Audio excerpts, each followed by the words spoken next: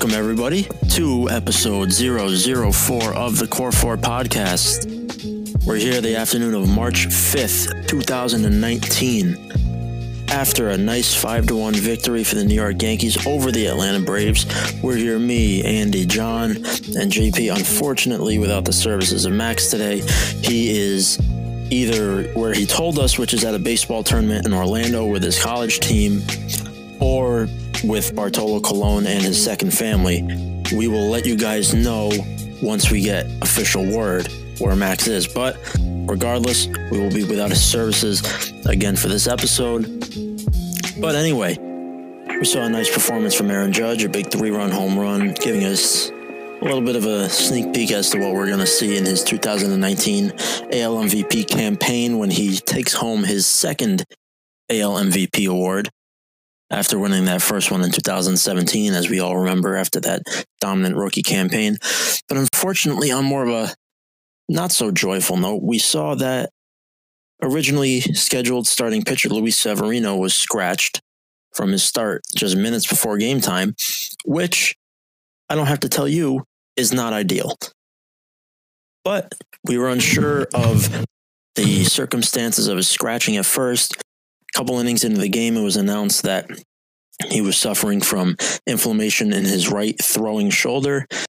And then a little while after that, they kind of announced a bit of a rough timetable. So at least 2 weeks, highly unlikely for opening day. So we're probably looking at about a month when all is said and done. What do we think? I think it's it's interesting timing, given that he just got the extension and gets hurt almost immediately, and Aaron Hicks is dealing with the back issue, which he cleared an MRI, which deserves mentioning. It's not like he's going to be out forever. He just needs some time with his tweaked back. But it's sort of just like, oh my gosh, are you kidding me? As soon as he gets the guaranteed money, this stuff crops up. But I think it's, all things considered, it's not the worst thing that could have happened. And it's good that he said, yo, my shoulder's bothering me, because he could have tried to pitch through it and done something worse. Which is something that I think he would have done at the end of last year, especially during his struggles, just to kind of like say like, hey, I'm good. This doesn't mean anything. I'm glad, especially now that it's in the spring, that we're seeing maybe this is like an enhanced communication between them, or like a little bit of maturity, or maybe it was just actually that uncomfortable that he didn't even want to risk pitching. But I think regardless, this is a best case scenario for the circumstances. Right. I mean, like shoulder inflammation, I think is pretty run of the mill, especially for a starting pitcher. We just have to find out, kind of how it started and everything. But once we uncover that's the issue, though, because he's down for at least 2 weeks, and then then he ramps up from there. But exactly. Given the scenario where obviously you'd prefer he doesn't get hurt, but if you look at the situation and say it goes from making his debut this late, which makes me think he might have been feeling some weirdness. I think he threw a bullpen Sunday and then came in to pitch today. And so I think it showed maturity on his level to talk about it. And also just, you'd prefer he doesn't get hurt, but at the end of the day, inflammation and shutting him down for 2 weeks as treatment is better than finding out he has a torn rotator cuff. I think they have the benefit of having taken the MRI. They know there's nothing else lingering. They're not going to find something else down the road from it. It's just inflammation. And I think they can be pretty, something is like causing that inflammation.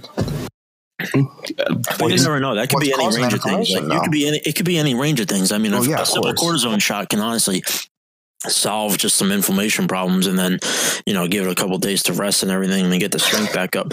Literally, this could be the most minor thing in the world, or God forbid it could be a little bit worse. But like, I think something so simple sounding as shoulder inflammation is not what I see multitudes of Yankees fans sending that stupid fucking gif of the dog in the fire room and like all this shit. All right, yes, we don't want him to be hurt. Yes, I prefer that he starts on opening day. Yeah. Yes, I prefer that, all of this was not there, like not happening. But it's not the fucking end of the world. No, absolutely. I don't know. It's not ideal though either. Well, certainly nothing's ideal in this, but I mean, he made the right move by saying that he was feeling pain. And I think that the best part is that he'll have a chance to recover just from inflammation and not from anything that he could have put himself into. He won't have injured himself further from trying to be a hero in spring training, which sounds stupid, but maybe he would have done that. But he now, I don't know. I think it was a very mature maneuver of him to just allow himself to miss time now rather than miss time later. I mean, this could have been like a lingering like issue though too. Like maybe this is what like caused him out of like struggle. Like, I feel like if that were the case, like, we would have Pedro heard something did say though that he was hurt. Pedro says a lot of things. Pedro's a fucking idiot. Him are they're like son essentially. I mean, it's like that makes me sick. I think there's a difference between. I don't think it should because he turned him into a good pitcher. So. Because Pedro's also a scumbag. Yeah, he's also one of the best ever. But what happened with him was, I think there's a difference in who's saying what, because Pedro Martinez did say that Severino told him he was pitching hurt or something to that effect. And Severino came into spring training to this year saying that he felt fatigued, which might have been a way of saying that he might have been a little more sore, having a little more trouble sort of keeping his conditioning and mechanics in the same mode that they always are in. And I think he I don't have the numbers in front of me, but I think he did throw a career high in innings in 2018. Compared to one other year. It's like, Well, right, because obviously the minor league season is shorter and the Yankees always are protecting their younger, more prized arms, which of course Severino was as he came through the system. So it's not out of the realm of possibility that he was, I don't know whether you want to say fatigued or hurt or whatever you want to call it, but I'm not entirely sure that this is a case where you connect the dots from what happened last year and immediately rule it as the causation of where we are now, because he the Yankees definitely told him what to work on this offseason. And there's a chance that maybe he did something different. I know he lost, I think he lost weight. He changed his diet. He changed his conditioning to do more flexibility work rather than weights. And so I think it just kind of comes with the territory of the changes that happen from year to year. I think the point of him saying that like maybe it was fatigue, and I think that's not to be discounted, because to somebody who hasn't necessarily had a history of shoulder or arm problems in the past, like Severino has, like at least not that we know of, inflammation and fatigue can kind of go hand in hand if you're not necessarily sure that it's existing. Like with inflammation, it's like an extra strain. Like you have to put in that much more work just for that ligament or that part of the body to do normal functions. And with that, you're exerting more energy and you're doing these things. And obviously with that comes fatigue. I mean, if you have inflammation anywhere, if you have inflammation in your knees have to work that much harder for you to walk. And then thus normal activities are taking 1.5 times the energy that they would normally take. And there we have fatigue. So I don't think that this is, I don't think it's beyond possible that this is kind of maybe a side effect. What's the word? Not a side effect, but like a fallout, I guess, from last year and his struggles and everything. So for all we know, they could be connected. And then the 2 weeks of evaluation and all this stuff, the doctors find something, and which would be, I guess it would like put the mind at ease a little bit. I don't think that's going to happen. So either, but I don't think it should be necessarily discounted that fatigue and what we've saw uncovered today could possibly be, could go hand in hand. They could go hand in hand. I think that's partially true. I think what I will say is I don't think we're going to end up turning around in May and still be hearing about, ideally, I mean, I've got my fingers crossed as I say this, but I'm hoping we won't be turning around in May and still be hearing about setbacks or further shoulder issues. Yeah. And I think I think they got out in front of that by having Boone say at the press conference that the rest of the MRI looked, I think he said, pretty good or something like that. Very in regards to, language.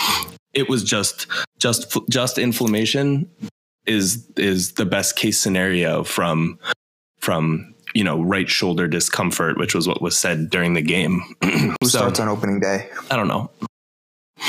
James Paxton. No, I don't agree with that. I think it'll be Tanaka.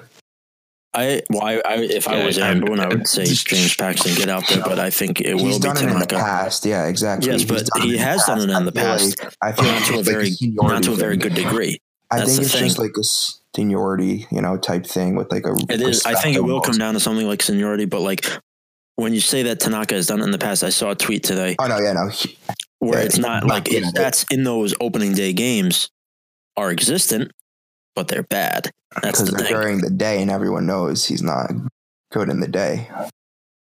He needs the sunglasses. This is a lot of this. I'm going to be real. I think that's like sort of overlooking it. I mean, Paxton never started opening day with the Mariners mainly because they've trotted Felix Hernandez out there out of respect, essentially since 2009. He started. If you go back to 2007. He started every opening day except for 2008. And that was when Eric Bedard was still with the Mariners. So I don't know. I think Paxton's capable. There's no reason why he shouldn't, except for if it goes to Tanaka out of I don't know. I think it will go to who is the more ready pitcher.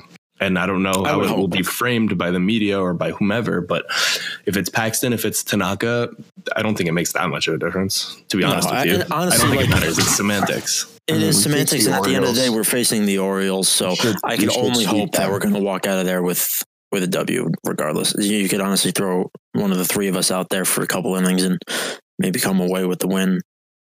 Oh, yeah. But I think honestly, Are we kind of sleeping on the fact that maybe they trot out Aaron Judge to start opening day? I mean, why not? Might as well at this point. Who cares? Oh, jeez. How about Tyler Wade? Tyler Wade. See, that's how we get Tyler Wade on the roster, actually, is this Severino thing. Here's the silver lining. Tyler Wade has found his roster spot, and it's in the starting rotation. They say he's the ultimate utility guy, quote unquote, all that good stuff. Like, look at his bat, spring training, blah, blah, blah. You want to see... Opening day, trot him out there. Opening day starter Tyler Wade. That would be something.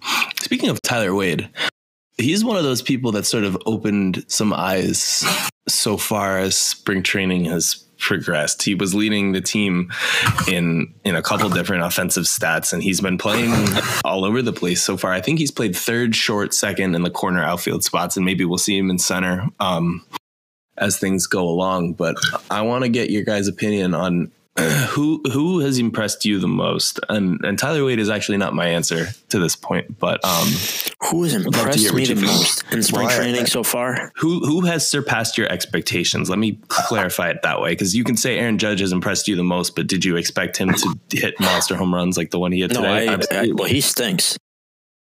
He changed up his swing a lot, I think, but that's another discussion. I think that I think if I had to talk about surpassing expectations, I think the obvious answer here is Greg Bird, but I'm sure John is going to say that, so I'm going to veer towards Troy Tulowitzki for argument's sake. That's a good one. Troy Tulowitzki, I really had no expectations, so if your expectation is zero, anything is better than that. So unless he was an active detriment to the team, I thought that was going to be something nice to see. And he has been anything but an active detriment. He's been actually actively helpful to the team. He hit 2 home runs. He's put up good at bats. He's looked like flashes of Rocky's Tulo in the field. I mean, granted, a year ago, he couldn't move probably 4 feet laterally without tearing his Achilles or something. But I mean, I got to say that's been, I guess, a nice surprise. Yeah, definitely. Might have been Bird, but I feel it's obvious. Yeah, because I love Bird. I always will. I mean, I'll get hate, but he's hitting 462. I mean, and only that's the start he needs to get. Still, he needs to get to a start. I think it's his job, honestly, to lose at this point. Which, I mean, it seems kind of odd. It's because he's a lefty, and you cannot say that doesn't matter. That's the only reason he's on the team. No, you can't. The team has said it doesn't matter. Cashman has. That's a total lie, though, and you know it. He says this stuff in the media. I mean, what do you think? What does he lie? Yes, he lies. Brian Cashman lies to the media for what reason? With what incentive? For a lot of reasons. Okay, give me a couple. Greg Bird being a lefty is an added bonus at the very most. Greg Bird being a good hitter is also an added bonus. Luke Voit, for all intents and purposes, right now is a better hitter and a better player. He's hitting like 250. All right. And Bird's hitting like 450. So I understand. So at this current time, I mean, it goes to Bird. I'm just going off the current time. I'm going off. Greg Bird could have hit 850 this spring training, rather. And I think Luke Voit would still have the leg up because he has shown a semblance then you're of aptitude in the regular season before. So has Bird. Oh, come on. In 2015. 2015. What was I doing in 2015? I don't know. You were probably in high school still. I was probably going through puberty. It doesn't matter, but I mean, if you're saying that point, it's the same as Bird. It's a small sample, except it was at that time. A small sample 4 years ago. It doesn't matter. But it kind of does. That's the thing. It kind of does matter. 4 years ago, I was not the same person. 4 years ago, Greg Bird was not the same person. 4 years ago, Luke Voit was a drop in a bucket in St. Louis. And here he is. He has shown a semblance of aptitude in the major leagues in the regular season very, very recently. Aptitude is putting it lightly. You should pick up your phone. It's actually an insult. Oh, yeah, that's my bad. It is an insult to say that Luke Voit has been apt at the major league level. He has. Oh my God. You mean a lot of the metrics surrounding Luke Voit and his ability to just hit the ball really hard and do it very often show that it's not impossible to look at him and think that there's a real like 270 hitter in here who can work the count and hit for power. And that's what I think that would be, a great ceiling for him to hit. I mean, I don't think he's going to be a 300 hitter like he was before. I think, he'll regress to a certain point, but I don't think he's going to suddenly be like a Mark Trumbo, Chris Davis-esque guy who falls off a cliff. My biggest surprise, and I think part of this comes from off of last year, which people were saying was a lost year, is how good Estevan Florial has looked. See, that's the thing. I was actually thinking about that today. I'm not going to completely interrupt your point, but just a quick thought before I forget it. I was thinking about that today, that I kind of watch him play and I'm like, all right, like he shows signs of being young and unpolished, and like in the field, he kind of, I don't know, he looks almost uncoordinated or like overmatched, but like he's still like 2 years away. And that I think, he's only 21. When I'm looking at him in this lineup of guys who are, top to bottom MVPs, Gold Glovers, Silver Sluggers, all these things. And then it's this kid who's like 21 years old and hasn't even played an inning in the major leagues. He's completely surrounded by just elite talent. He's fast as hell too. Well, yeah, there's that. And maybe he looks a little like, I don't know. He kind of looks like a baby deer out there a little bit, but like, I mean, I don't know. I like what I'm seeing. Yeah, I mean, what I'm, he's only played 7 games. It's only 16 at bats. He's, I know the idea with him is that it's a pitch recognition issue, and that's what is keeping him from being a almost can't miss unstoppable prospect. But yeah, I saw him look at some very tough breaking balls. He walked today and turned it into a run, stole second, moved to third on a pass ball, scored on a wild pitch, which sort of like, I love to see that you don't see on the Yankees team enough. All in the same sort of, it was like you look down at your phone, you looked up, oh, he's on second base now. You look down again and suddenly, all right, he's at third, cool. And then the next pitch goes to the backstop and it's another run, which is astounding. And he, like, he lost so much development time because he had to get the wrist fucking injury surgery. And I don't even think it I'm not even sure. I think like we talked about with Severino, making it known that he was hurt. I don't know if Florial went straight to the coaches. I think he might have thought, oh, my wrist is a little sore. I'll try to play through it a little bit. And maybe he made it worse. Who knows? But I think I came into the year thinking that I'm not really sure where Florial is going to be at this point. And it's sort of nice to see that he's hitting the ball hard. It's nice to see that he's moving well. It feels like he didn't miss much development. Yeah. Which, in my opinion, was what I was most worried about, was that he was going to come in, look lost, not be strong in major league camp, and not even strong, but look bad. Like, there's a certain level of what you expect from a 21-year-old who's only played in the high A ball coming into major league camp. Like, you're going to expect, some tools to show and some to look, not there yet, which is of course what you'd expect from a guy who's 21 years old. Yeah. I think his fielding is translated well so far, because like he had a little bit of trouble in he's so fast. He literally, like, he didn't read the ball incredibly well in that game against Detroit the other day, but I give him a little bit of credit or not credit, but like a little bit of slack, because they were mentioning on the broadcast how these stadiums don't necessarily have two decks. So it's harder to read fly balls because it's, looking directly into the sun and different adjustments. But like, even with that, he's so fast that he just appears under the ball. Yeah. Like I think that's just a magnet. He did it today again. He like stumbled a little bit reading the ball and then just completely made up for it. Yeah, the concern you have with guys like that who have so much speed is that they're going to start their career with the ability to outrun their mistakes with reads. I think that's something that I think they're working out with Florial, and something that they're also working on with Clint Frazier, for example. I know that they were talking about fixing routes in order to make them more efficient so that they can be more consistent outfielders in that regard. But the speed in center field, the speed on the bases, it's so dynamic. I mean, the play, I think, where Florial had the infield single, ground the ball in the shortstop hole, and they still tried to throw him out. And by the time the throw got to first base, he had already run through the bag and was going back to first to, take off his elbow pad and give it to the first base coach. So I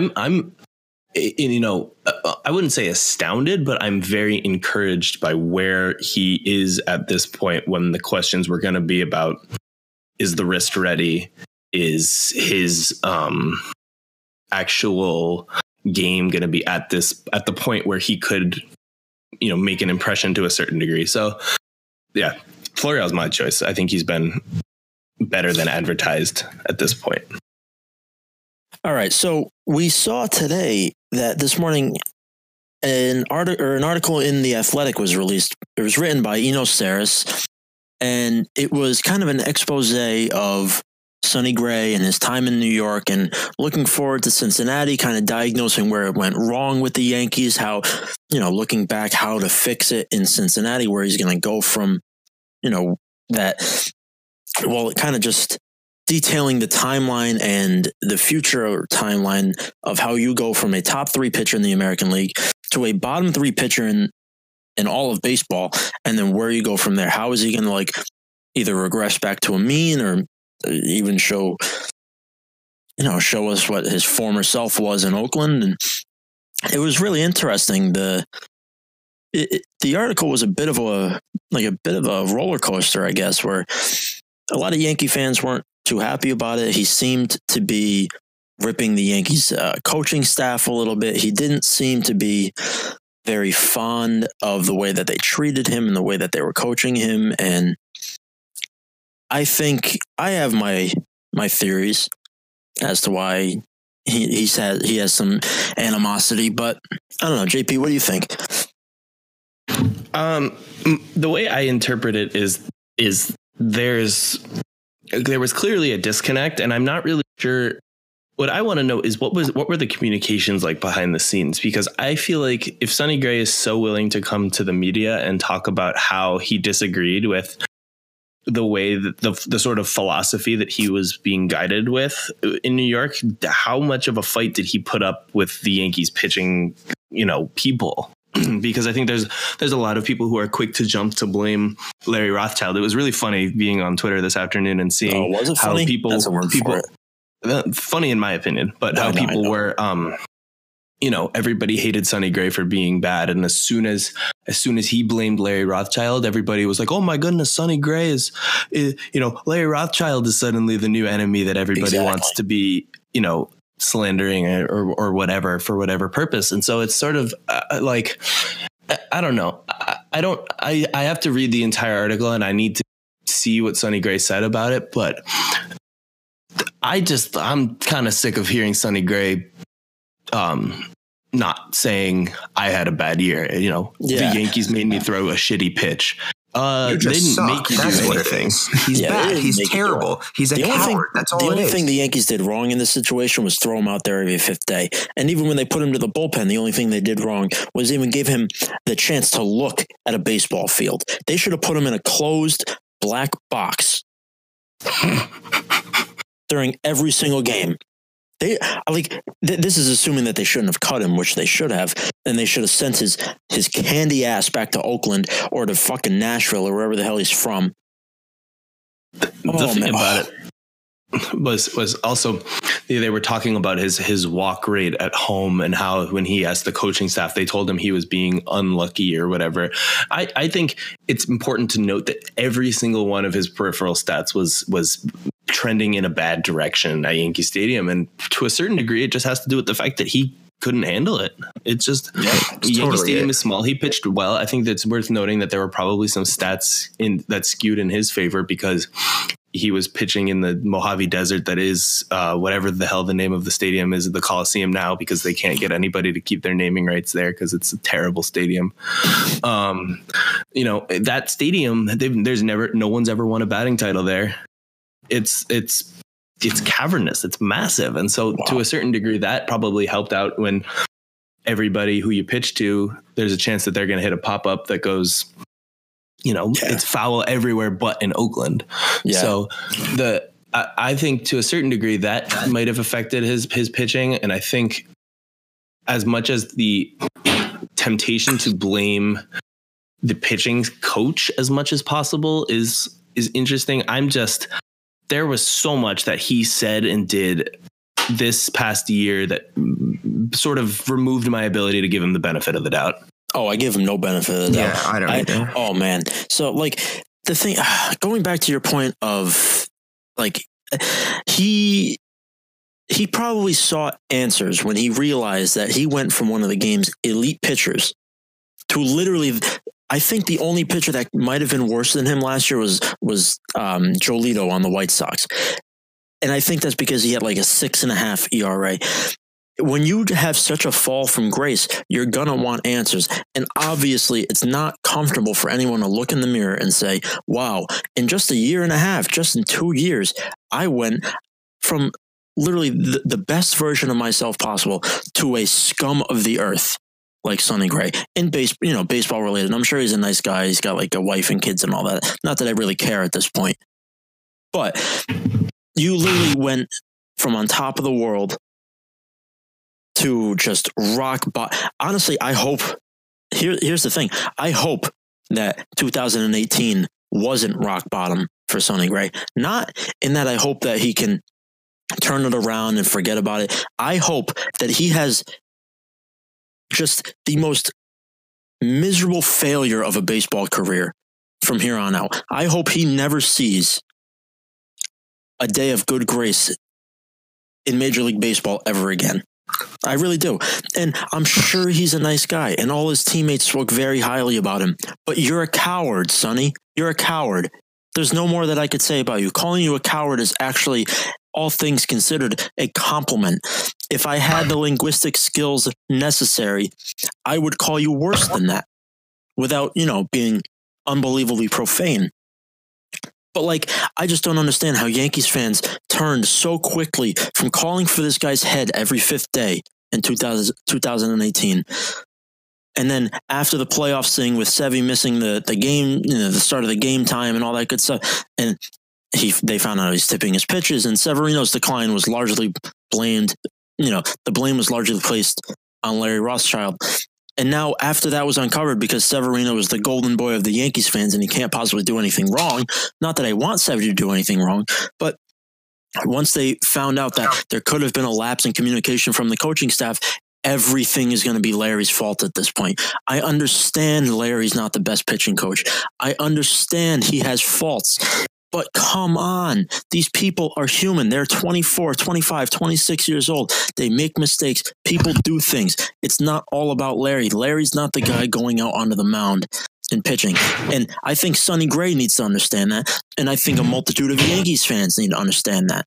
Because I'm sick and absolutely fucking tired.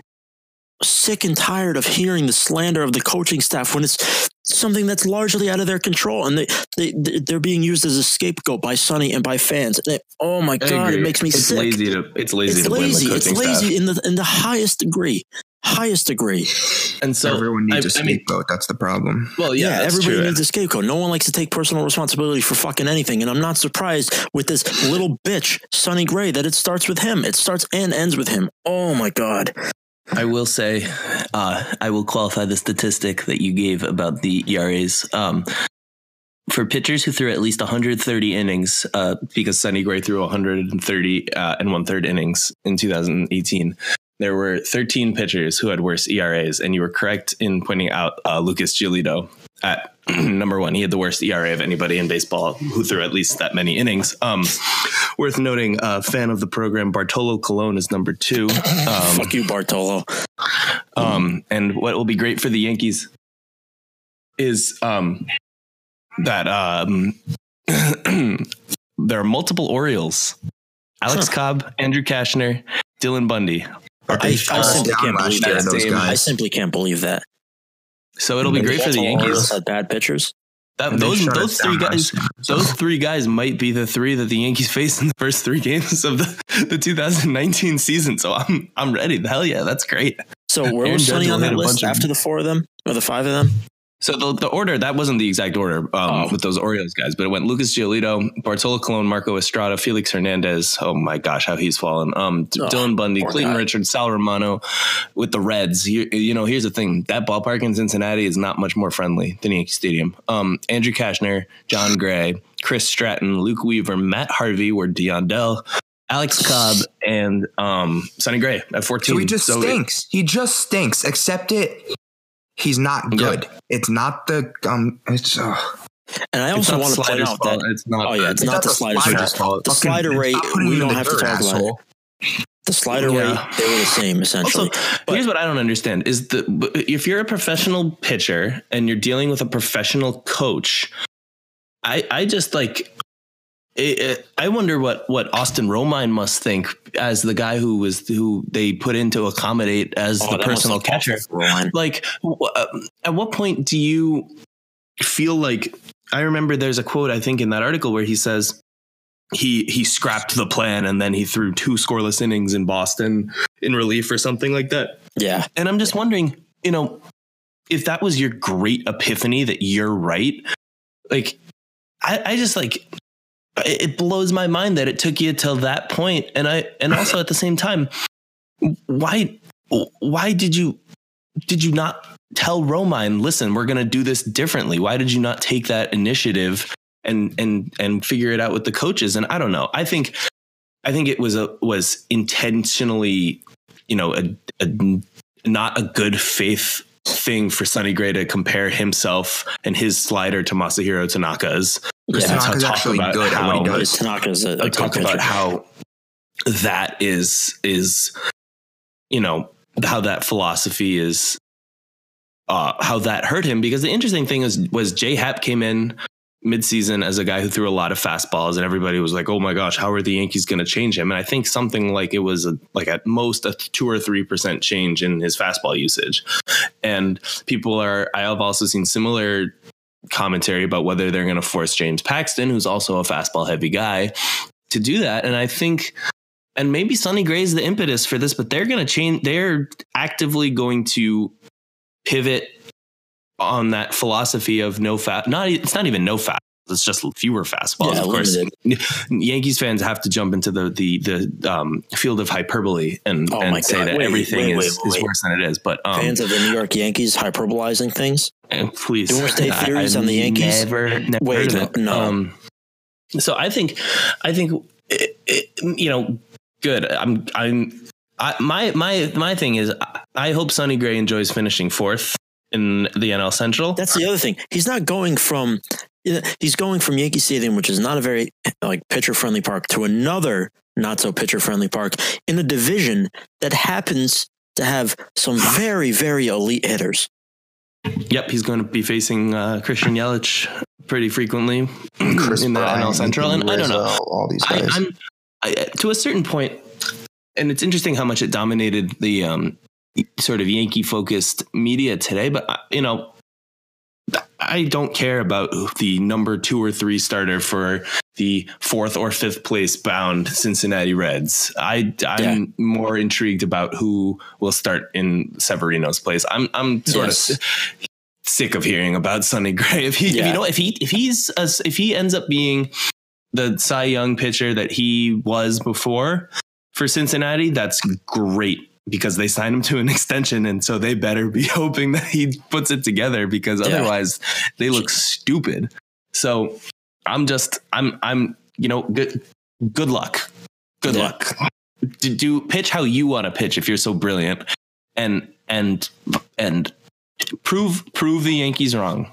They should honestly bring Sonny back. The Yankees should, as a pitching coach, because he's got right. Yeah, if he's that good. But I mean, let's think about it this way. They were able to add an extra pick in the draft. They were able to clear a 40-man roster spot for Adam Ottavino, and they got the guy who is now listed as a top 30 prospect in Josh Stowers. So I'm just, at this point, it ends up being a win for the Yankees, because Gray clearly wasn't happy, even though he might say he has said some good things about his time in New York, but it works out best for all parties involved that he's in Cincinnati pitching in low leverage situations, because that's what's going to make him more confident. I don't know. I don't care either. So just I'm sick of it. I'm sick of it. He's never had the ability to take it on the chin and maybe acknowledge that he's not Cy Young. And so that's not Cy Young the award, like Cy Young the reincarnation thereof. Like, it's just man, he is so irritating. He's very bad at the game of baseball, and he's also just a very unpleasant person to have ever had the displeasure of watching play the game of baseball. I wish him nothing but misfortune. I wish him nothing but general uncomfort. I don't want to wish injury upon Sonny Gray, because I feel like I do that all the time. If you look at my tweets, see, this is a respectful platform that we're creating here at Core 4. I'm not going to use it to push my childish narratives of wishing injury upon players. But if now I'm not wishing, but if Sonny Gray and his UCL ended up in a bit of a disagreement, I would not be upset. I would not be upset. And that is all I have to say about Sonny Gray. One of the fun things that happened recently, we were messing around. I think it was an episode. Andy can correct me if I'm wrong, but we were talking about how Salvador Perez is constantly thought of as this deity in the catching field in baseball. Part of that is because the catching is abysmal at the moment. But it kind of got us thinking about if we could make a full team, each position player, a designated hitter, a starter, and a reliever of the most overrated players. We kind of were spitballing about how that would come together, and we did a list for underrated players. And so we want to make our picks, hopefully stir up some conversations, and we'll go through them quickly and we'll let each other know who's right and wrong, I guess, to a certain degree. And we also want you guys to tell us who's right and wrong. If you guys have, I think anyone we missed, anyone that we shouldn't have put on, I'd love to hear it. Let us I'm know, probably going to I say think that you're wrong, but still love to hear it. You know what? It will be really interesting to see what we think, what each other thinks, and how people react when they hear it. So I'll start with the overrated discussion, and I'll start with my group here. And so I've got Salvador Perez behind the plate. No surprise there. Eric Hosmer, first base. Yohan Moncada at second base. Alcides Escobar, shortstop. Evan Longoria, third base. Jackie Bradley Jr., center field or outfield in general. Odubel Herrera and Kevin Kiermaier. Honorable mention for the outfield, Kevin Pillar. And I've got Shohei Ohtani at DH, Rick Porcello pitching and as my starter, and Joe Kelly as a reliever. So that's my overrated squad. It's not too bad. It's a lot of Red Sox on there, which I really enjoy. Yeah, I think Porcello had 1 year and where he was actually an above average pitcher for the Red Sox, at least. He did win the Cy Young Award that year. But I mean, he had a 4.92 ERA 2015, a 4.65 2017, and a 4.28 in 2018, all around the year in 2016, where he had a 3.15 ERA. That aside, he is sort of glorified, with people who look at wins and losses, especially. Well, that's the Red Sox had a historic offense with the ability to score 9 runs a game for him last year. Right. Yeah. He got enough run support where he, I think that happened a lot with the Red Sox last year, was that their ability to hit, allowed them to. Pitchers. That's why Erod had like 14 wins, I'm pretty sure. Yeah. The average run support for Rick Porcello was 5.93 runs a game. He got at least the most common number of run support he had 5 runs scored behind him 6 times, 4 runs scored behind him 5 times, 9 runs 5 times, and 10 runs 3 times. So, a part of it is when you pitch in front of a historically good offense, which, the Red Sox were, you don't win as many games as they did with a bad offense. Especially not with Rick Porcello pitching to an over 4 ERA. So I think it's a little bit of fool's gold with what he did when he won the Cy Young Award, which that was a legitimately 3.15 ERA is nothing to be, I can concede that was actually a good pitching year for him, but and Joe Kelly was turned into a god in Boston because there's a picture of him right before he fails to land a punch on Tyler Austin. And he ended up, that he was just, I don't know. He throws hard. The best was when he guaranteed he was going to win a Cy Young in Boston and spent most of the year in AAA. So I don't know, a 4.39 ERA, with Boston in his career in Boston, he had an ERA over 4. I'm just like, come on. I sleep.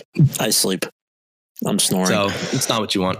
I'll do my overrated team. Anybody have any issues that they want to point out with my team? Otherwise, I'm good to react to some others. No objections, Your Honor. But so I'll go.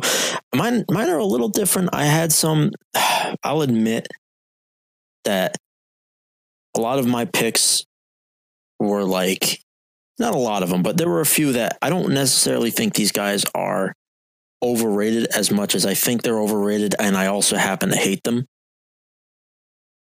So anything I hear, or anytime I hear their name spoken in good grace, kind of just pisses me off, which plays into them being overrated. So I'll go down the list. Obviously, at catcher, Salvador Perez. At first base, I threw a little bit of a wrench in there. Anthony Rizzo. Okay, yes, John, he's a good player. I understand. He's a good player. I understand. I know. I don't have to look at the stats. I've seen them before. I know. I think I have. Is the point? Is the problem? But I don't know. It's just because I hear that he's like some inerrant guy. Like he's just this player that just can do no wrong. And I don't know. I don't give a shit who it's from. I don't. But anyway, at second base, Astros Rants, if you're listening, Jose Altuve. Jose Altuve, I'm not even going to go into it, but I mentioned I don't know if I mentioned before, Aaron Judge is going on his second AL MVP campaign this year in the year 2019. Jose Altuve is a fraud, an absolute fraud.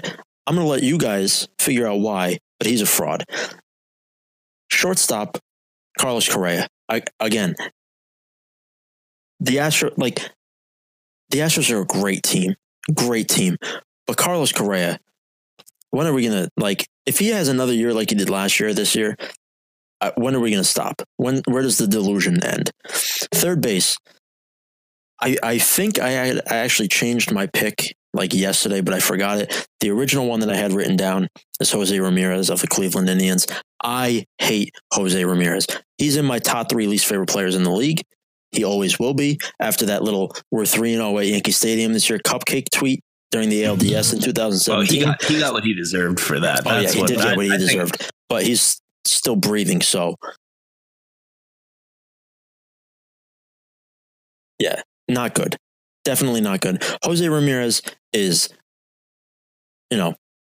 say what you want about certain players to don the pinstripes in the past. Jose Ramirez abuses PEDs. Jose Ramirez is so generally unpleasant. And, his presence makes me boil. Makes me absolutely boil. He hit 200 in the last 2 months of the season last year. No one wants to talk about that. It looks like he's chewing on tennis balls all the time. All right. Anyway, outfield in no particular order or anything.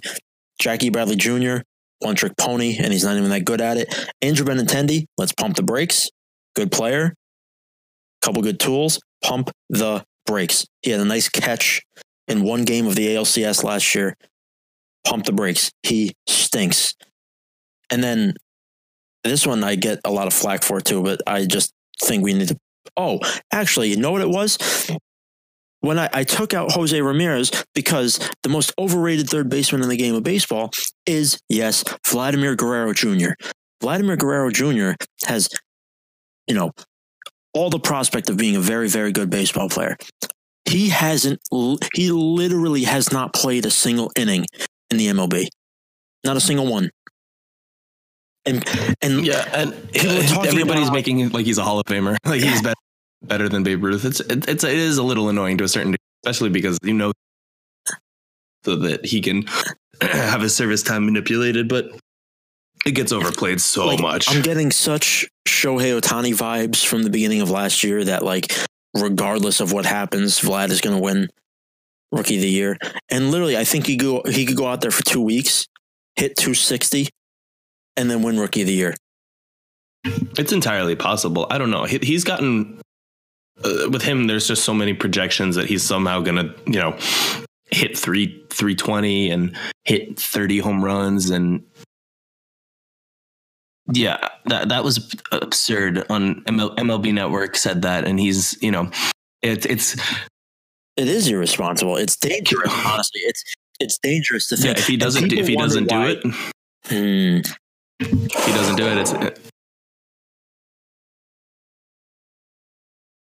yeah, I agree. I think it's a little presumptuous for him. And also, can we just let's share our collective disappointment that we must all be feeling for Brandon Drury after losing his job to Miguel Andujar in 2018, a guy who, should have won Rookie of the Year in 2018. Now he's going to lose his third base job to the next presumed winner of the Rookie of the Year award in Toronto when Vladimir Guerrero Jr. is eventually ready to play third base. I bet eventually meaning suspiciously close to the service time deadline.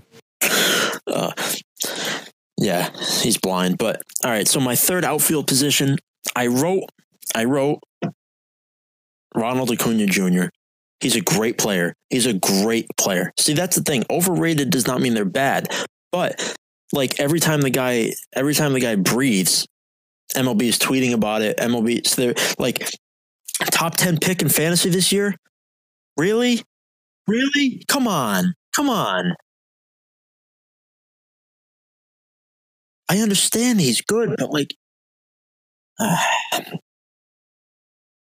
and see, the thing is, I love the current configuration of the Braves team. I love that team. that, you know, I love watching him, but like, I don't know. I just think he's another one. Yes, he's actually played in the MLB before, which is a bit of a step up from that fat fucking Toronto. But yeah, he did do very well. But I think we just need to slow down a little bit. Okay, starting pitcher, Patrick Corbin. Patrick Corbin, I'm not going to get too much into it, but Patrick Corbin makes me sick.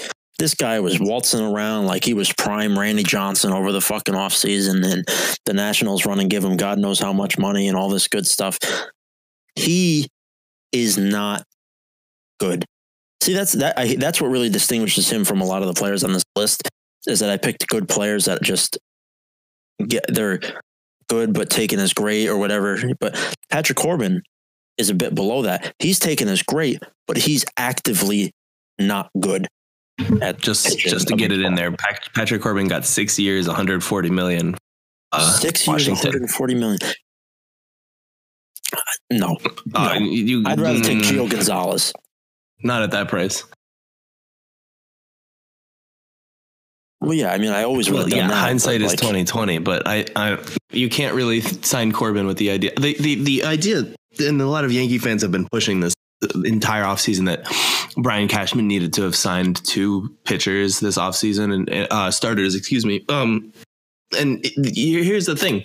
No one is going to look at the Yankee situation and be like, oh yeah, I will be the free agent major league starting pitcher who signs knowing that if no one gets hurt, I will be the long reliever. Like, it just doesn't work that way. There was no way that the Yankees would sign, you know, for example, Corbin and Happ, and of course, having already re-signed Sabathia, it just wouldn't have happened. Yeah. Sorry, that's a little rant. That's irrelevant. People don't think, but relief pitcher, I said Edwin Diaz. Edwin Diaz has had one, plus year as an MLB pitcher. He only had God knows how many saves last year because the Mariners' run differential was 1. It was 1. Every day he went out there, it was a save situation every single game. Like, yeah, you're going to get a lot of fucking saves if you're winning every game by 1 run. All right, that's all I have to say about him. All right, and my team? Well, my DH. Anybody who has followed me throughout the 2018 baseball season, I guess I essentially made what I consider to be a brand for myself in my ultimate to the highest extent, just absolute hatred for every fiber of Shohei Ohtani. I admittedly, my roommates at school always tell me like, oh, when he started, when he first came on the scene, you wanted the Yankees to get him. Yeah, it would have been cool. And ever since he signed with the Angels and his little comments about not wanting to play in the big market and, telling the fans to be quiet and winning the Rookie of the Year, and John Heyman is so responsible for my hatred of this man. It's not even funny. And John Heyman comes very close second to, on my hatred list to Shohei. But I hope Shohei Ohtani never touches a baseball field again. Okay. Yeah, that's unlikely. But not that I want him to be hurt, but I want him to be blacklisted from the league forever for disrespecting. Right. Don't start a tangent here because I know you're on a basis. All right, let's get this. Day in and day out. My overrated team. My catcher is the same. It's Sal. Perez. He stinks. Well, he doesn't stink, but he's overrated. First base is Hosmer. His contract is so bad, and the guy he's not good. He's actually he's not good. Second base is Moncada. Again, the guy stinks. He just stinks, and everyone, a top prospect. No, you fucking suck. Third base, Todd Frazier. Again, he's a nice guy. He sucks. Shortstop, Carlos the Todd father. Yeah. Shortstop is Correa. I like him a lot. I think he's good, but he's overrated. It's just, that's all it is. He's overrated.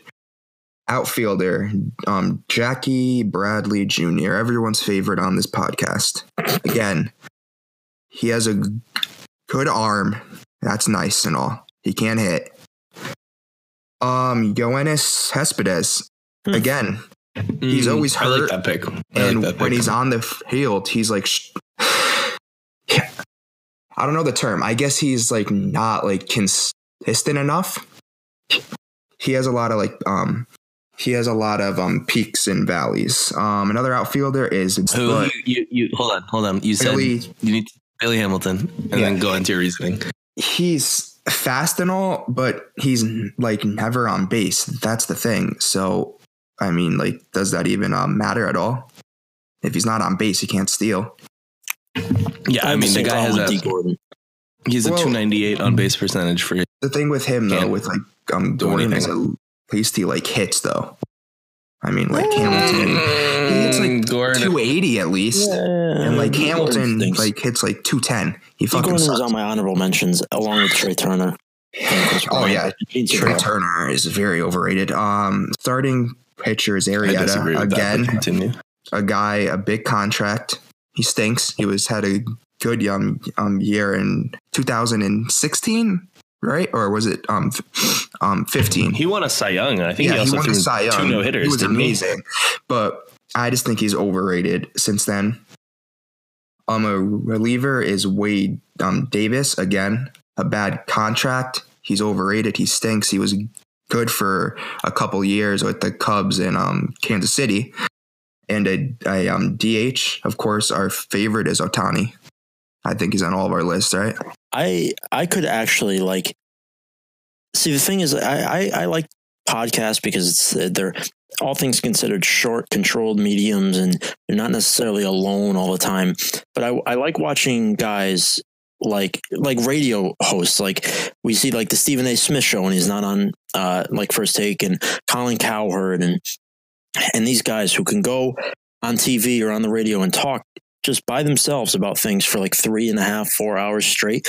I could do that about my hatred for Shohei Ohtani on a daily basis and never repeat myself. Yeah, but let's not. I think for a month straight today. Well, no, see, that's the thing. Seen you done it. This prevents me from doing that. But I think if I really put my mind to it, I could go 30 consecutive days for 4 hours and not repeat myself on reasons why I hate Shohei Ohtani. Yeah, that is something that would lead me to advise you to seek medical care. Yeah, I don't like. We could say that Andy's ability to talk on end for no reason about Shohei Ohtani, it would be one of his more underrated qualities, which leads me to begin to explain my underrated team.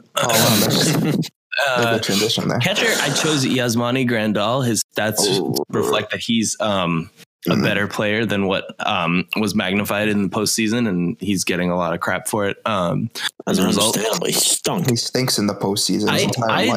He's a loser. At first base, I chose this might be a little controversial in terms of underrated, but I think Joey Votto is slightly underrated in that he's just been so good for such a consistent period of time, and he's just been stuck in a shitty situation in Cincinnati, and you sort of lose the greatness that exists there. His ability to get on base. I think he's never hit a pop out. Like he's never hit a fly out in the infield. Yeah, that's ridiculous. That's because he's not flashy. He's like literally one of the best players in the game, but he's not flashy. He's like, he's kind of like Al Horford. He's led the National League in on-base percentage each of the last 3 years, and the last time he had an on-base percentage below 400 was 2014, and he only played in 62 games. So it doesn't count essentially. So essentially, he has not had it. Yeah, I mean, if you want to take that out, if you want to take that outlier year out, he has not had an on-base percentage below 400 since 2008, which was a long time ago. Good. So since all of those seasons combined, he's averaged 140 games a season with a 434 on base percentage. And he's been an all-star. He's gotten recognition, but I think he's got a level of greatness and consistency. It's consistency too. It's not easy to be on base 45% of the time in one season, and yet he's done it basically every single year, which is astounding. I will keep going. I don't want to get too long-winded here. Second base, Whit Merrifield. Very good player, very, solid on all 5 tools. Yeah, he's on my list as well. Shortstop, Didi Gregorius. There's so many good shortstops that you sort of lose focus on who could be good as well, just because there is Lindor and there's so many guys that are so talented. But Didi Gregorius is a 5-tool player, and he is, you could argue that the 6th tool is leadership. And I think that he is someone that, with his attitude and his everyday sort of ability to show up and play the right way, is something that makes him one of the best players in the game at shortstop. Third base, I chose Anthony Rendon. The guy had a higher than Nolan Arenado this past year, and yet has never been an all-star. He's a great hitter, a great defender. I think he's league average base runner. Like, I don't understand that the guy doesn't get any more love than he does. Outfield, I chose Aaron Hicks, top 5 center fielder. I chose David Peralta, who's been hitting really well in Arizona. I think he's been a very solid left fielder. He was also my pick. I think in my hot take for the season, I think the Yankees might be looking into trading for him at some point. My last outfielder is Harrison Bader, who's been, a highlight reel for the St. Louis Cardinals in center field. A very fast, very quick twitch, athletic guy.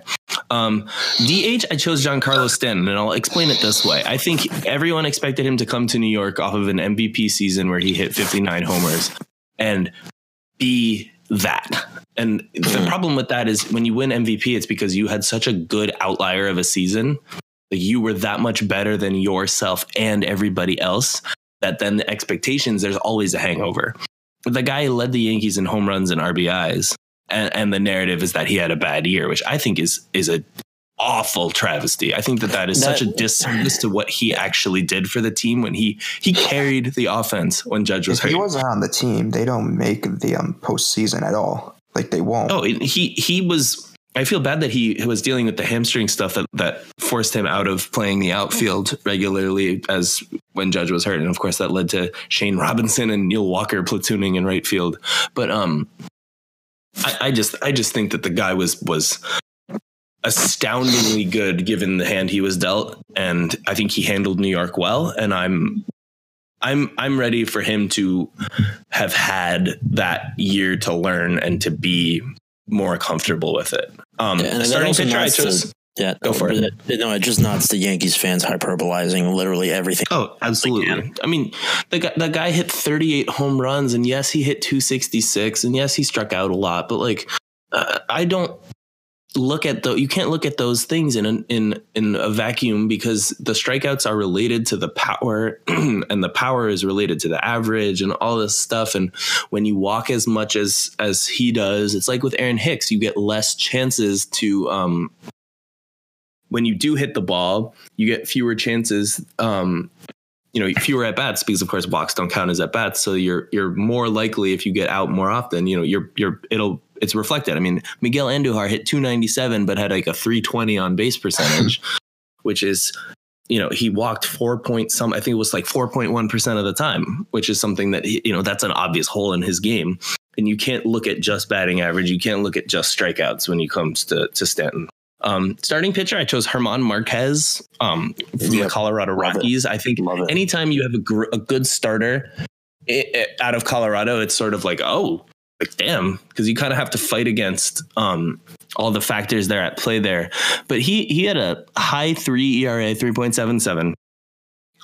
Was striking out almost 11 batters per 9 innings and walking less than 3 in his age 23 season. That is something that you don't see very often anywhere in baseball. Was 23 last year? Yep. 2018 was his age 23 season. And so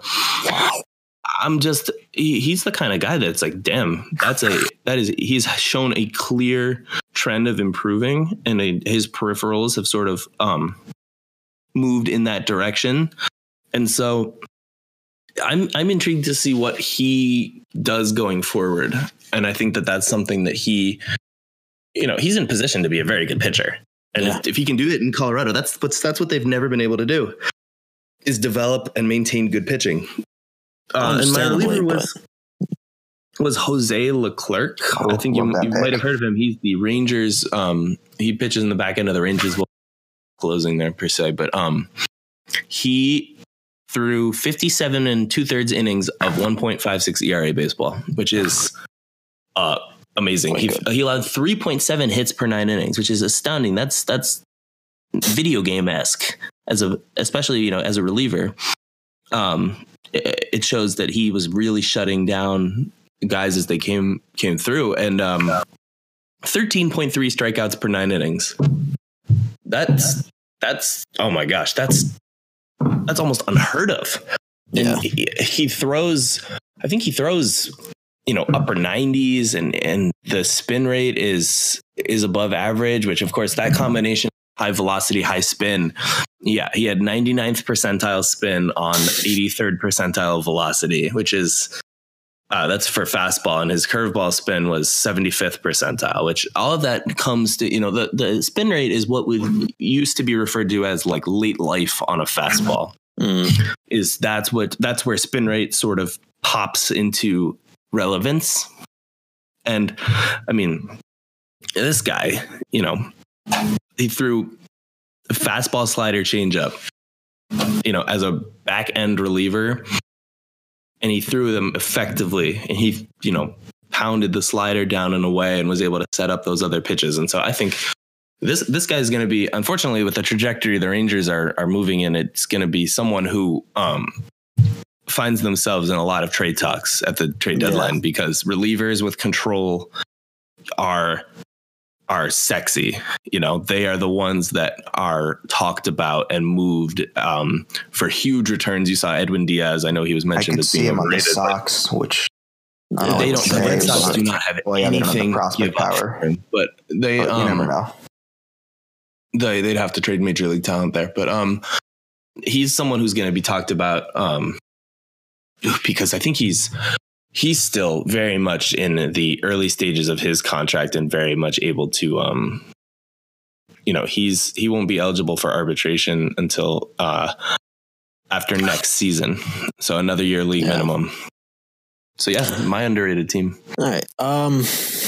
Underrated team. I'm looking through this, and, you know, maybe a little bit of bias, but I got a few, not only Yankees, but a few former Yankees that have not been. You probably have Melky on here.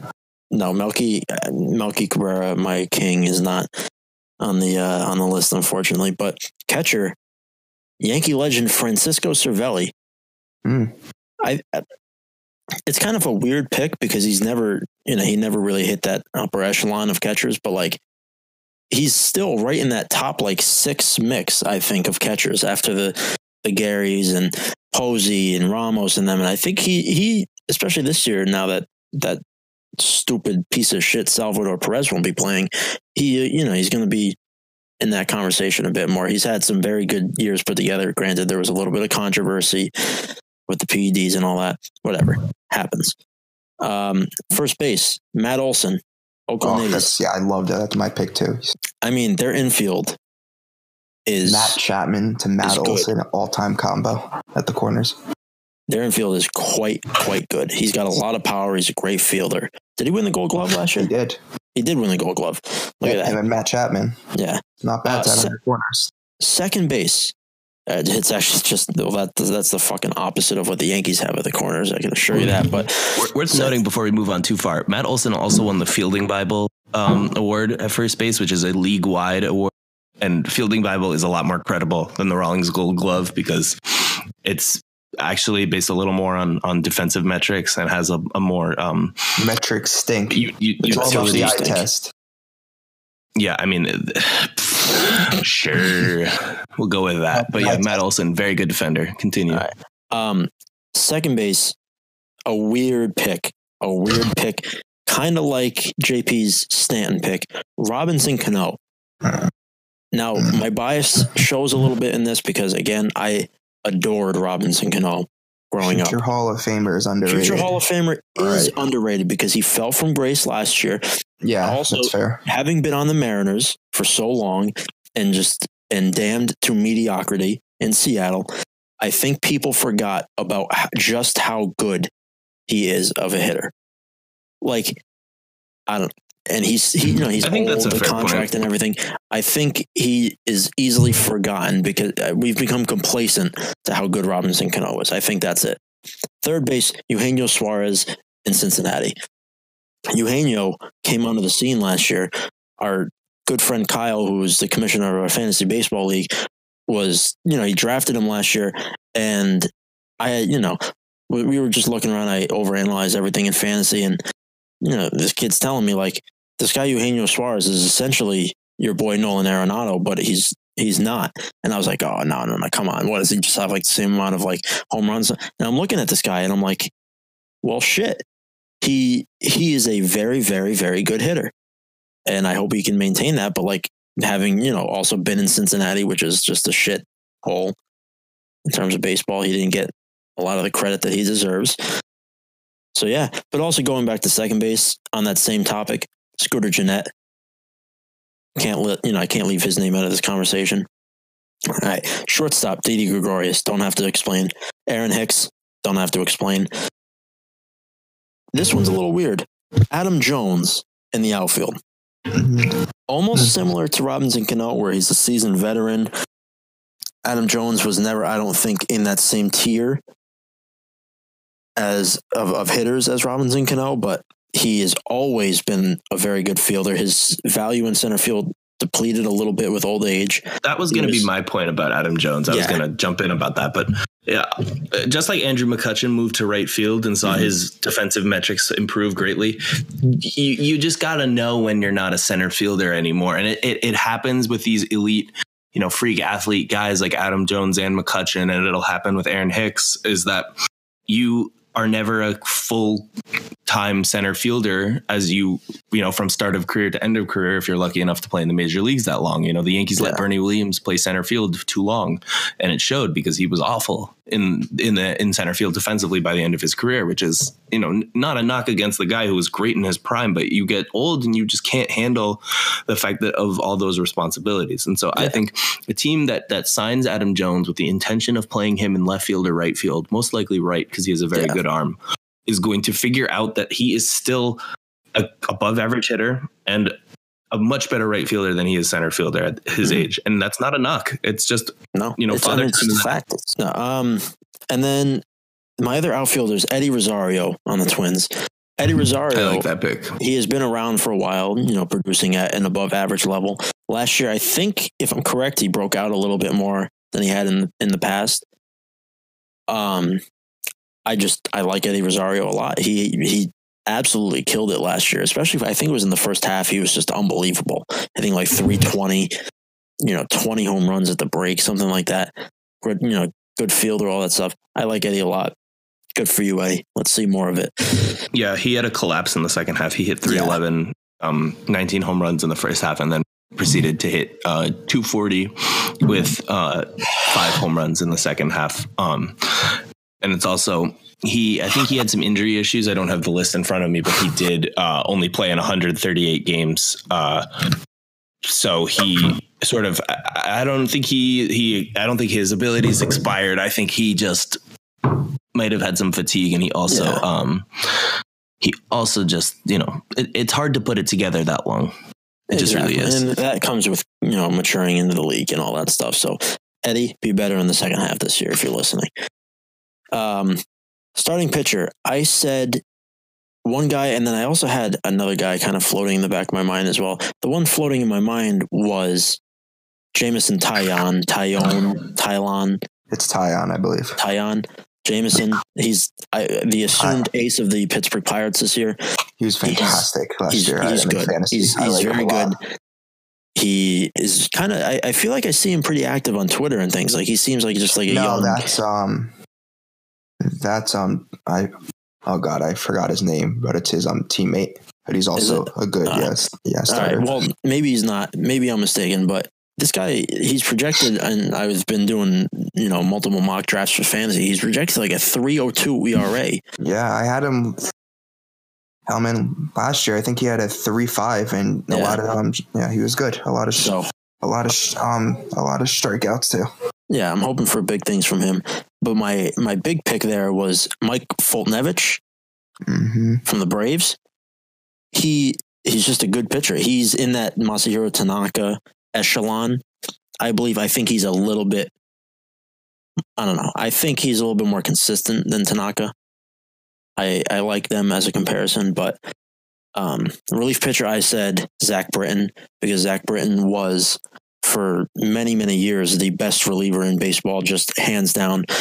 Had the injury at the end of 17 and then missed some time last year. Came to the Yankees, had, struggled a little bit. People kind of forgot. Now he's not going to be closing as much. I just want people to remember that this man literally had like a 0.5 ERA. That's not bad. Like, he is unbelievable, and we are just so lucky to have him on the Yankees. And if anybody doesn't think so, please, become a fan of another team. Well, that. I was going to say something a little less nice, but go somewhere else. DH/utility, Shin-Soo Choo. Okay. See, the thing with that is his contract is so bad that he's not. If anything, he's overrated in my opinion because of that contract. I'm not necessarily weighing contract too much when I think about these things, because he's good. I care less about what the front office thinks than what I think the media and the fans think when I talk about rating of a player. That's fair. Because if you look at contracts, Aaron Judge is very underrated because he's getting paid league minimum. Yeah, that's fair. No, then that's a fair it point. obviously plays into it what a front office thinks when you look at a guy and they say signed with the intent of $40 million or whatever he is. But I don't know. But he had a good year last year, a very good year. And then a quick little honorable mention is Nick Markakis, who carried my fantasy team for a long time last year, who is essentially Mookie Betts, but I think he's a little bit better, quite frankly. He's got the longevity. He's very consistent. He hit like 315 last year. With like 20 home runs or something. He's a great fielder. Skid though, a big time. But big time I don't know. I like Nick. He's a consummate professional. Yeah, he's been consistent too. Yeah, entire life. All right. My turn for an underrated team. Yep. For catcher, I had Wilson Ramos. I think he's one of those guys who's just like under the radar, but he's extremely good. First base, like I said, I had Matt Olson. Second base, I had Witt, Merrifield as well. Third base, I had Suarez as well. Again, the guy can just hit. I don't think he's that old either. I think he's like entering his prime now, which is insane to think. Yeah. Shortstop, Andrelton Simmons. I think he's so good. Obviously, I mean, like, the guy is a lead in the he's a lead in the field, but now he's like starting to like hit now, which is a good thing to see. I think he's honestly not top 5, but maybe top 7, top 6, like even at his position. He was a 5.5 win player. I mean, he's unbelievable. Way above, he was a 9% above league average hitter, which is great when you're also providing the best. I think the best shortstop defense in all of baseball, and he was an above average base runner as well. So yeah. Now I'm on my outfield. I have Aaron Hicks, of course. Everyone knows I love him. Starling Marte, a guy, he's underrated, I think, in the because he's on the Pirates. He hits around 290 every year. He steals. He's a good I think he's a good defender. Am I wrong in that, or JP? Is he a good defender? I feel like, do you have the stats? I'm working on it. Let's see. Sorry.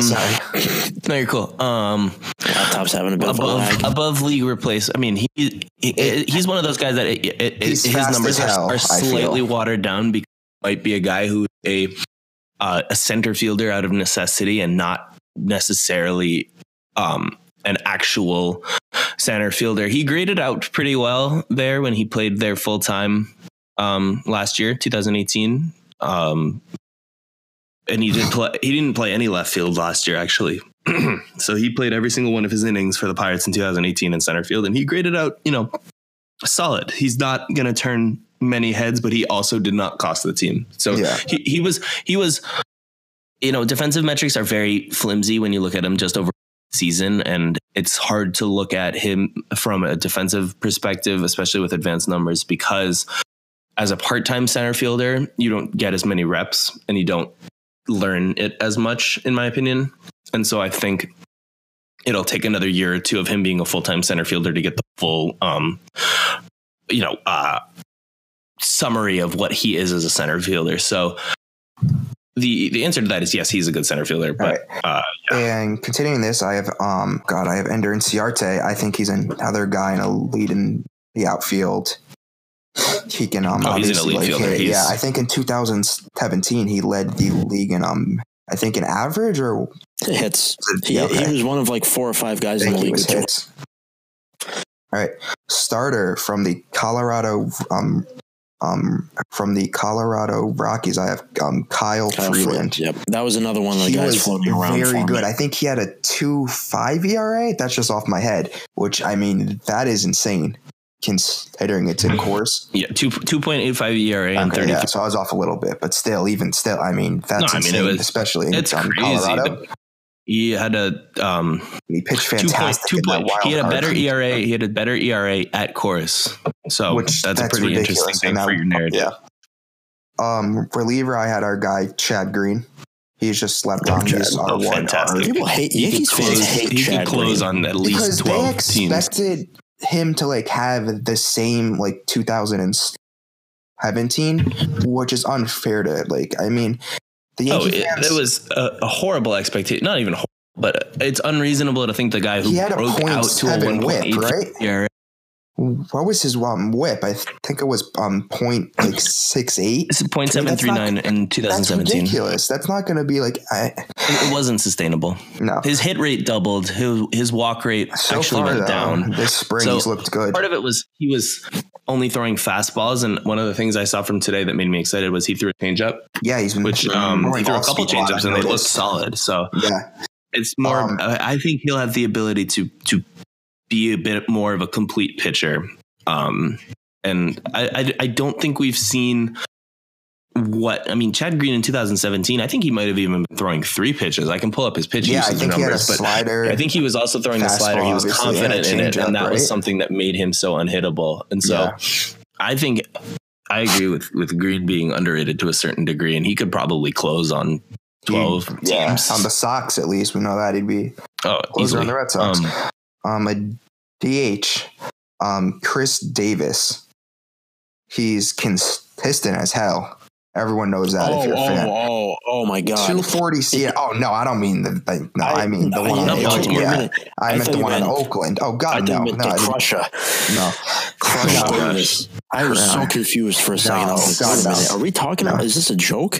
Yeah, no, but Chris Davis of Oakland. He's consistent as hell. Say what, 247 over the past for each of the past 3 years. 3. I think it's 3. 40 plus like 40 plus bombs every year. He's like high OPS. He's very good. I think he's underrated just because he's in Oakland. That's the only reason. It was 4 years. All right. I should have been clear about that. Going back, it was 3 years in Oakland. That's why, because you said 4. Not true. Milwaukee. He was in Milwaukee in 2015, but yeah. In the past 4 years, he's hit 247 each of those 3 years. He's hit 160 homers, and that's pretty damn good. Yeah. I think that's my entire list. All right. I think that's everything. Yeah. Okay. Pitchers, DH. Yeah. That is a full team. Great and awesome. You want to know what I think is really underrated? Here's my final take. You know what's underrated? The fans. You guys. Yeah. Keeping this shit going. So we really... we love it. We love it. Can't wait to hear more from you guys. Yeah, thank you, Defang. We're going to make that the slogan or the mission of this podcast is "Pero thank you, everybody, Defang." It's Melky. We're going to get Melky. This is our second Melky Cabrera reference, depending on how this podcast is edited together. A third. Yeah. It depends on how I edit this, but we had a couple. We'll be talking about Melky Cabrera a lot and his lovely speech at the All-Star game in Kansas City. It's an icon. Yeah, it's iconic in my life. Put that up there. I'm putting that up there with the Gettysburg Address, JFK's inauguration speech, and then probably Melky, and then I'm thinking it's the one like the Mr. Gorbachev tear down this wall. In terms of like impact on world history, I'm thinking Melky comes in third. Fair enough. I can't think of any others. Let's do voicemails. All right. So now, obviously, our favorite part of the show, we're getting to your voicemails. We're getting to your DMs. We're getting all this stuff. We love the voicemails. We love the Fang. This one. All right. Let's see what Kevin has to say. Hey, this is Kevin from White Plains. I just had a quick question. Actually, two to be exact.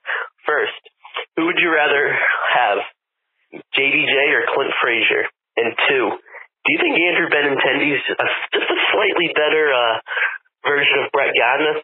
I'll hang up and listen. Thank you. I think that's a pretty simple answer. I think JBJ he goes to sleep at night wishing he was Clint Frazier. Yeah, I agree. Dude stinks. We talked about it before. We all think he's overrated. This is actually just really good timing. I have to agree. I have to say that I would take Clint Frazier. And in terms of Andrew Benintendi, or is he just a slightly better version of Brett Gardner? I think that was only true last year.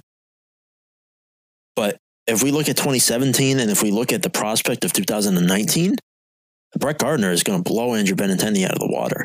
I don't even think it's going to be close. So far in the spring. I don't think it's going to be close. So, Kevin, thank you for the question. Yeah, I don't think it's going to be close. It's going to be night and day. Brett Gardner being better this year. All right, let's see what Andrew has to say. Hey guys, Andrew from Hell's Kitchen. I wanted to talk about Paxton.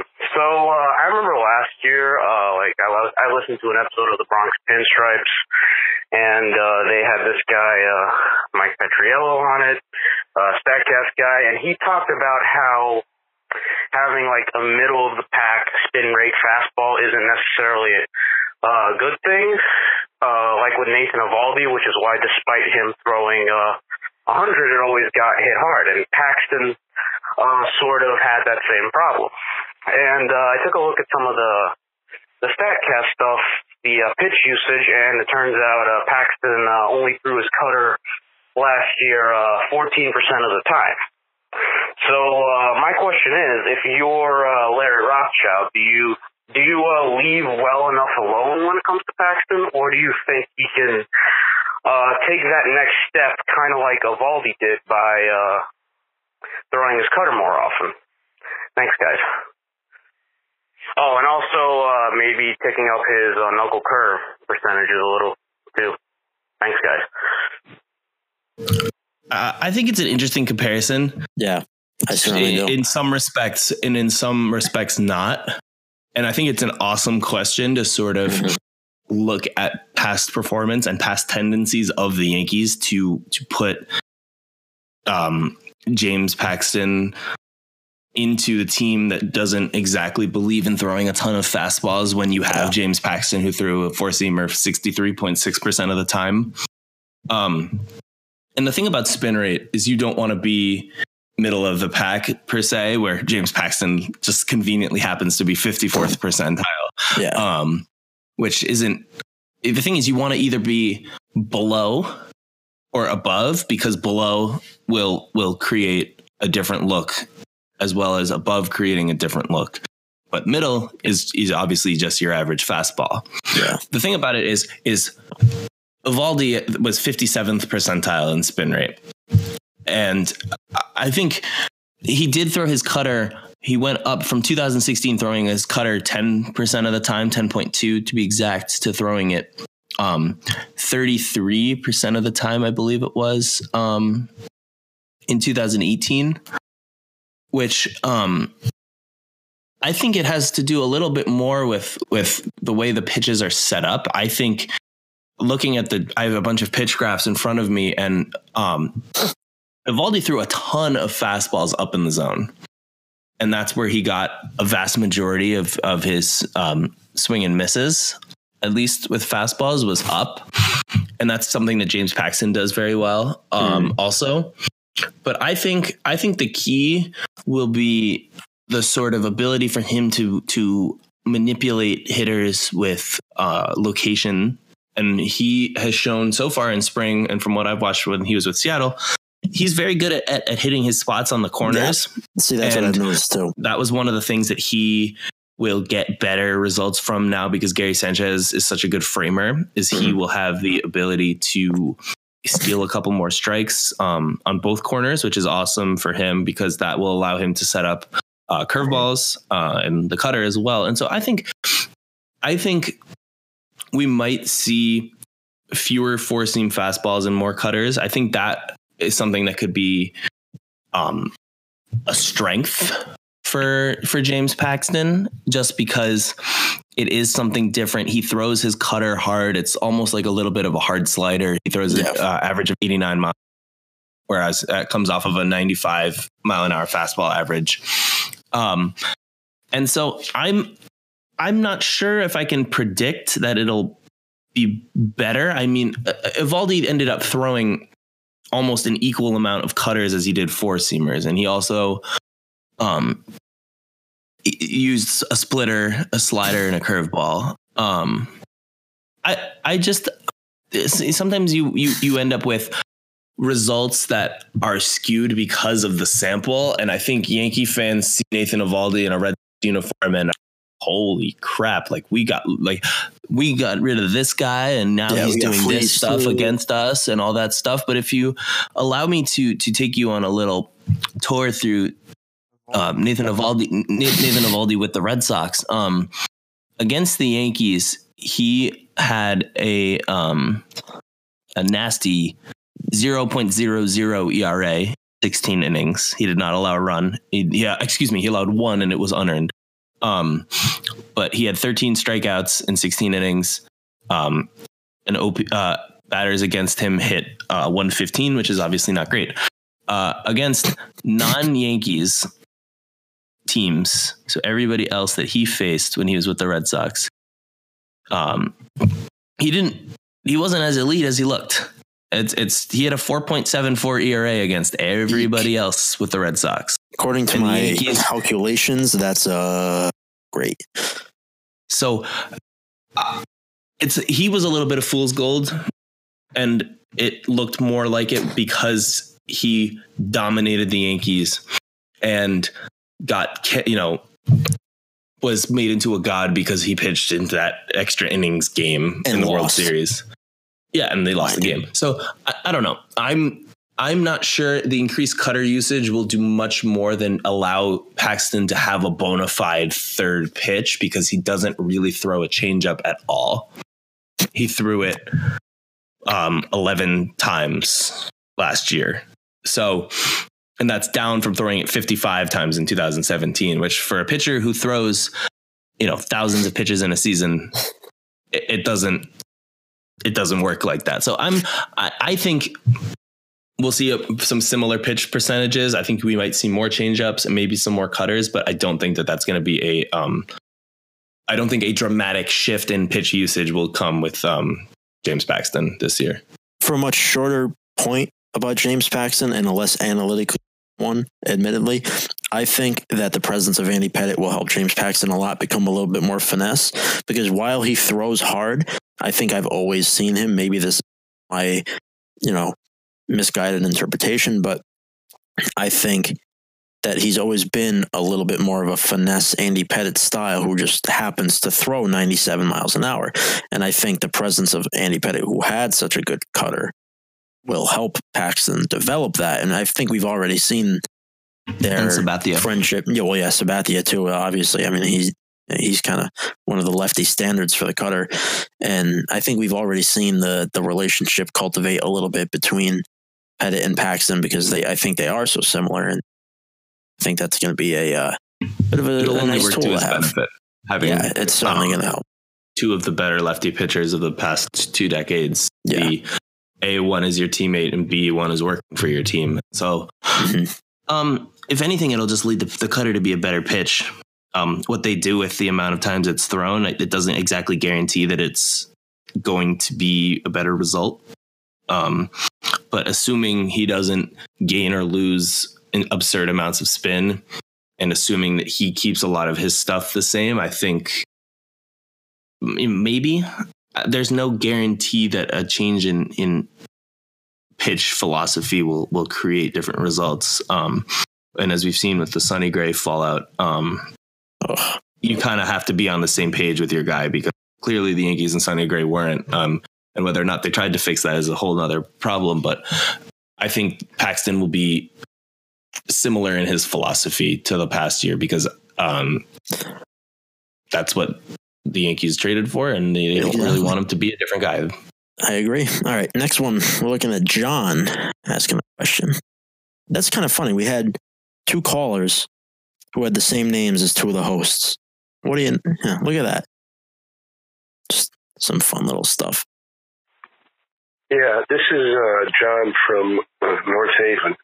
I wanted to see what your opinion was on why so many Yankee fans feel that we should have added either Harper or Machado or both of them into a lineup that won 100 games last year and led the league in home runs, where what caused them to lose was not enough depth in the starting rotation, which I think they helped themselves by adding the pitcher. Want to hear what your opinion is. Thank you. I'll start by saying people wanted Harper and Machado because they were the shiny toy.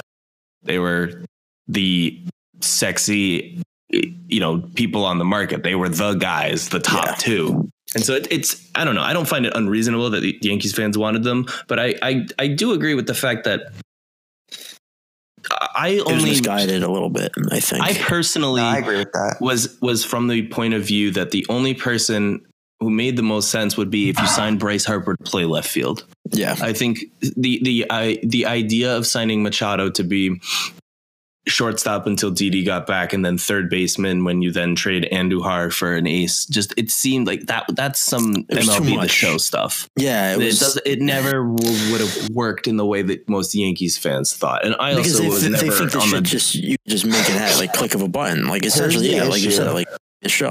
The fans thought, like, for some reason, the fans thought that's that's why they got under the tax. Like, they did not say that. They got under the tax. I mean, because it was smart from a business perspective. They got under the tax to sign them. They never said that. They never did. Well, and it's against the CBA for them to mention specific players. They did not lie. They did not lie. It's just the fans. They just assume. Because to the point, they contort them, the media and their antics. They brainwash everyone. There were New York Post covers photoshopping Harper and Machado into Yankee uniforms, from 3 years ago, and it looks like, in a certain way, that ends up shaping the narrative, because those photos accompany, flashy headlines and chirons about how these guys will be on the Yankees' radar, which I think it's true to a certain degree. At least with Machado. Believe it too. But I wanted him. Yeah, obviously, I wanted Harper a little bit more, obviously, but like, I'm not upset. But like, they know that surprise me the way it played out. No, it didn't surprise me either. But I like the point of the question. Oh well, quick point before we go to the question. Yeah, like we saw Feinsand own a particular Yankees fan who I will not mention his name for my own personal health. We saw him absolutely wreck him on Twitter the other day, talking about getting under the tax and how it was kind of more of a smart business decision, and how just because they can spend doesn't mean they necessarily need to just for spending's sake, and how maybe back then it was a poor business model and all these things. And there's nothing inherently wrong. Just because you're the New York Yankees doesn't mean you're obligated to manage your business financially with some financial responsibility. And I think that's what we're starting to realize this year, is that people, that may be the culture now. The funny thing is, it's a team that won 100 games that you're adding to, and the sign everybody Yankees won a ring in 2009, and that's it. Their success in the 90s was because they had four or five guys who were, the makeup of the late 90s dynasty is more similar to the current Yankees team than 100%. the mid 2000s teams that never could get over the hump were. And that was, look at the 1980s. It's interesting just because you look at it and there's you can't really, a lot of fans will say that this was the worst 100 game winning team they've ever seen, which is just kind of dumb if you ask me. But the reality of it is you don't have to reinvent the wheel when you know that a vast majority of those guys are coming back. And to the point of the question, what I'll say is that the team is better now because you take out Sonny Gray and the revolving door that was with Herman Loaizaga, et cetera, after Montgomery got hurt, and you have James Paxton, one of the best lefties, probably top 3, probably like Blake Snell and someone else who I'm not thinking of ahead of him. And then you make that replacement and you get a full year of J Happ. And that's infinitely better. Not infinitely, but it's better. It's definitely better than last year. And so I think shoring up the rotation was something that was never, there was no mystery about that being the intention of Brian Cashman. And he said, I want starters. He got Paxton, he got Happ. He said he wanted relievers, got Britton and Ottavino.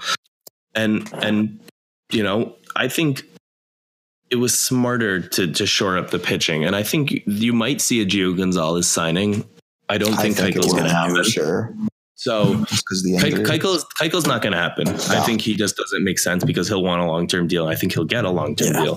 He stinks but if it would be Gio Gonzalez on a $4 million deal or something like that. But I don't know. People wanted Harper and Machado because they were the top elite guys and because they're young and there's a clear appeal. But I don't know. I don't think you can really go wrong. Yeah, I agree with that, but I don't know. I don't think it's enough. I like the way the winter played out. Yeah. But yeah, so thank you guys as always for tuning in. We love answering your questions. We love the feedback, the comments, the DMs, all like the replies to the tweets, all that stuff. It's awesome. We're about 3 weeks out of the season, almost to the day. We can't wait. Obviously, you guys can't wait either. We can't wait to ramp up the content, ramp up the episode production, all this stuff for you guys. It's been awesome so far. Don't forget, subscribe, rate, spread the word, retweet, call in, DM, all that good stuff. Thank you guys as always for listening. Next week, we're going to have Max back. He's going to be back from either his baseball tournament or his second family. We're going to let you guys know. Don't worry. We'll be grilling him with questions next episode, and you guys can do the same. Again, thank you as always, and we'll see you next week.